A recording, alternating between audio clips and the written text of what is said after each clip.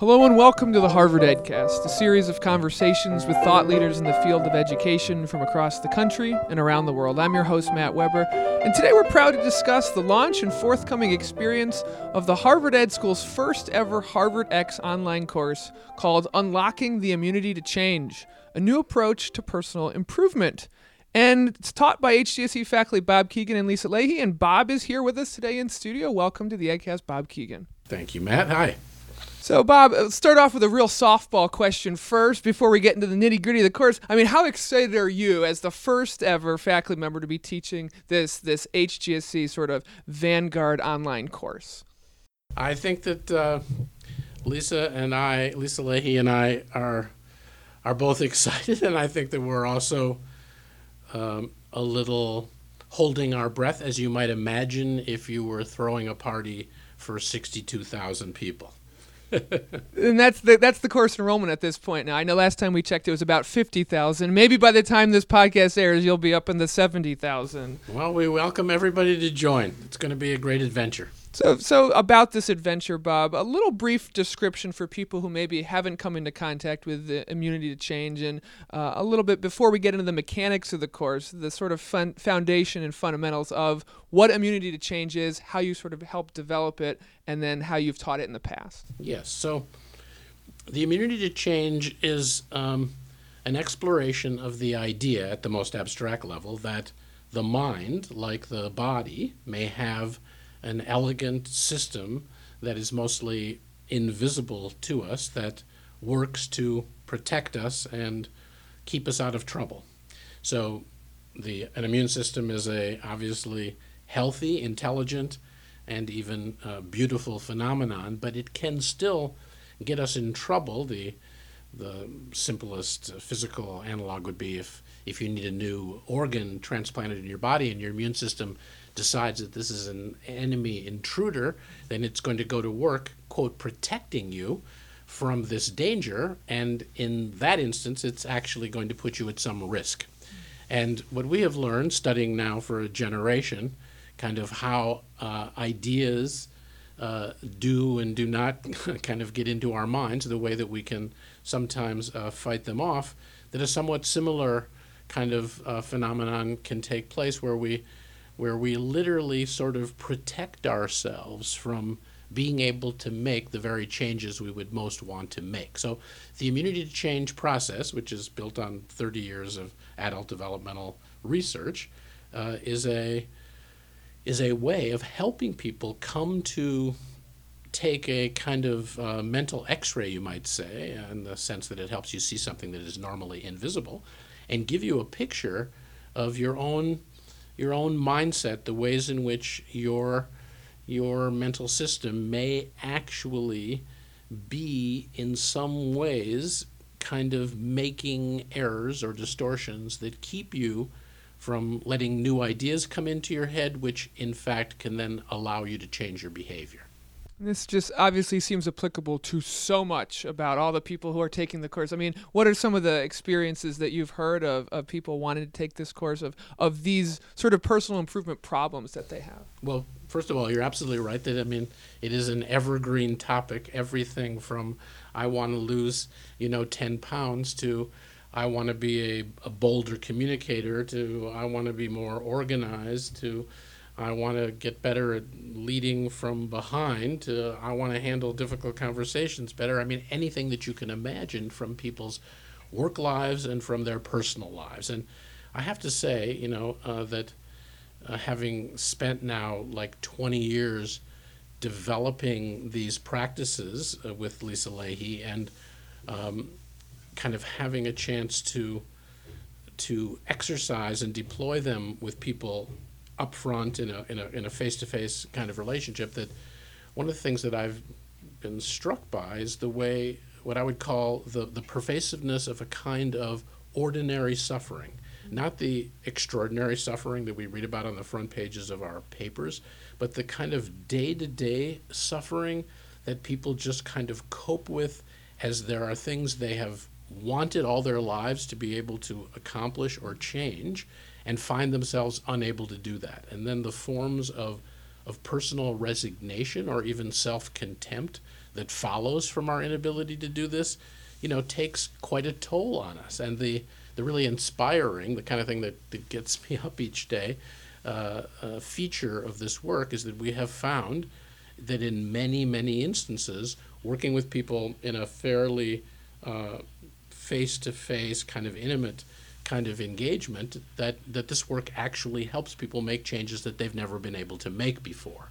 And the great excitement of this adventure that is about to start next week is really the big question: can we use these fabulous new technologies for a kind of online learning that is not just about technical training or downloading new content, but actually helping people? And that is the big question, the sort of scaling up. Professor Kegan, I was actually in your adult development class about 3 years ago, and I came into contact with Immunity to Change with maybe 100 plus people in Ask With Forum over the course of a semester, and now it's 70,000 plus people not in Ask With Forum over the course of a sort of a modified semester. Talk about the process of taking Immunity to Change, sitting down with Lisa and saying, how do we pedagogically scale this up and make it work for online education? And did you talk to anyone about what's worked and what hasn't worked for online ed and MOOCs? Yeah, so there were certain humbling features of this process, like people telling me that, no matter how enthralling a speaker I might have come to think I was, and no one was going to listen to me in an online format for longer than 10 or 12 minutes and so on. And I should say that it's not been just Lisa and I who sat down and done this, and I want to give a big shout out to Katie Heikkinen and Lauren Elmore from the Graduate School of Education, who've been really instrumental in kind of helping this thing come to be. I think that we have, for years been experimenting with ways to move this just beyond something we do, and have been learning how to train coaches and facilitators, and so we've been kind of already taking a step kind of in that direction. Step outside the class. Yes. And another kind of step is an experiment which I know you are familiar with. Over the last 4 or 5 years, we've been teaching the adult development class through extension online. Mm-hmm. And a portion of that class, as you've experienced, has to do with directly sampling the Immunity to Change approach. So we've come to see, with, in addition to the 100 students, in Ask, with the 100 students or so who've been taking the course online each year from all over the world. Right. And there again, some real discoveries, like, would people really be willing to kind of share very personal, sometimes vulnerable making material from their lives kind of in an online context, often with people, that they've never met and maybe never will meet face to face.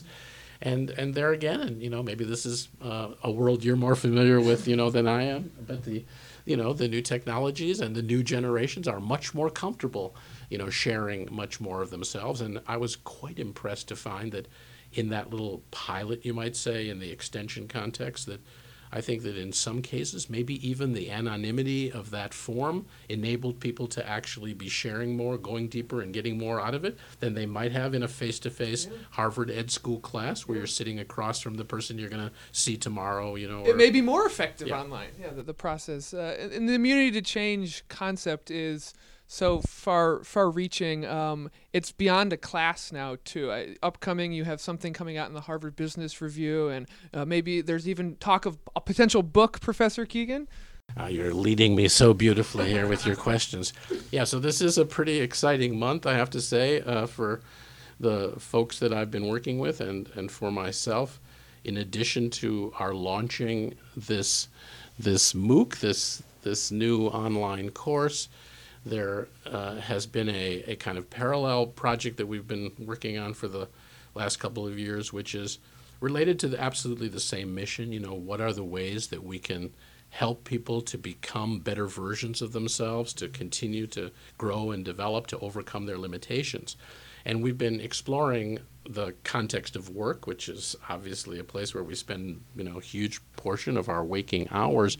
And we were asking ourselves, what would an organization look like if it so valued developing the capabilities of its people that it would fashion a culture that would immersively, on a daily basis, sweep every one of its members into a kind of personal development project in the very context of doing their work, rather than things that are off-site and out of the job and that you maybe provide for the 5% of your group that you designate high potentials, and therefore indirectly kind of question the potential of the other 95% of your people.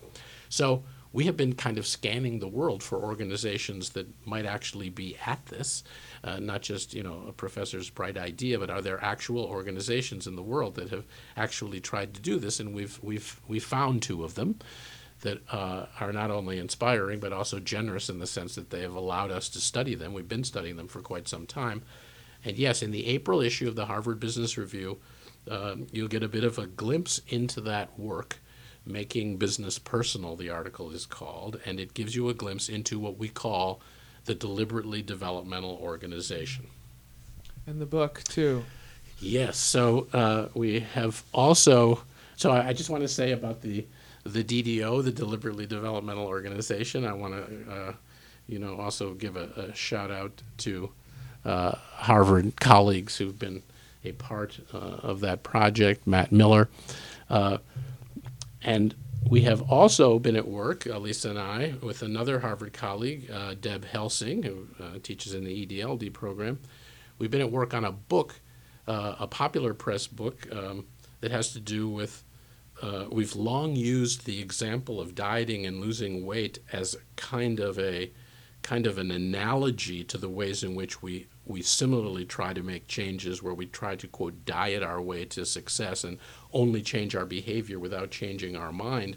But some years ago, people stopped taking this metaphorically and actually began to see whether they could use the immunity to change approach literally to take off some of that weight that they've been wanting to take off for years. This is actually how Oprah picked up our work, and which led to a lot more attention to it.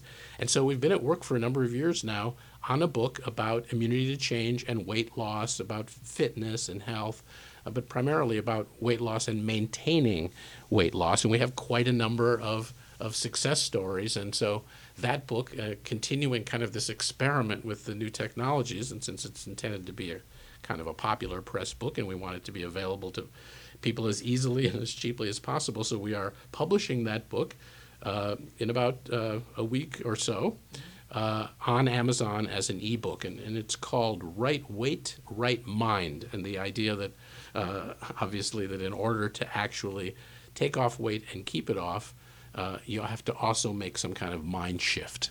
And we'll do our best to have links to both the book and the Harvard Business Review article on our website, gsc.harvard.edu. Professor Kegan, before we let you go, last question. This podcast is going to air on Monday, the day before your class launches, which is March 11th. There is still time for people to go to edX.org and sign up for this class if they've enjoyed the previous 12 minutes of you discussing it. You can audit it. You can take it as a certificate course. What is your 20-second pitch for why people should take this course?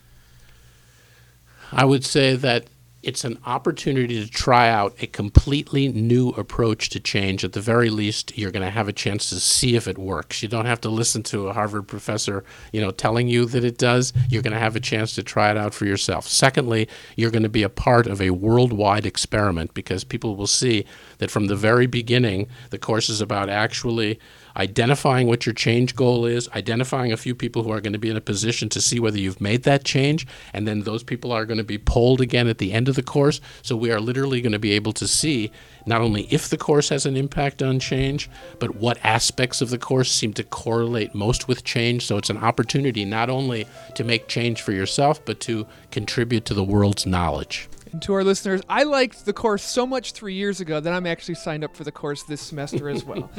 Unlocking the Immunity to Change, a New Approach to Personal Improvement. Professor Bob Kegan, thank you so much for being on the EdCast. Thanks so much for having me. This has been the Harvard EdCast, a production of the Harvard Graduate School of Education. I'm your host, Matt Weber. Thank you kindly for listening. The Harvard Graduate School of Education, working at the nexus of practice, policy, and research.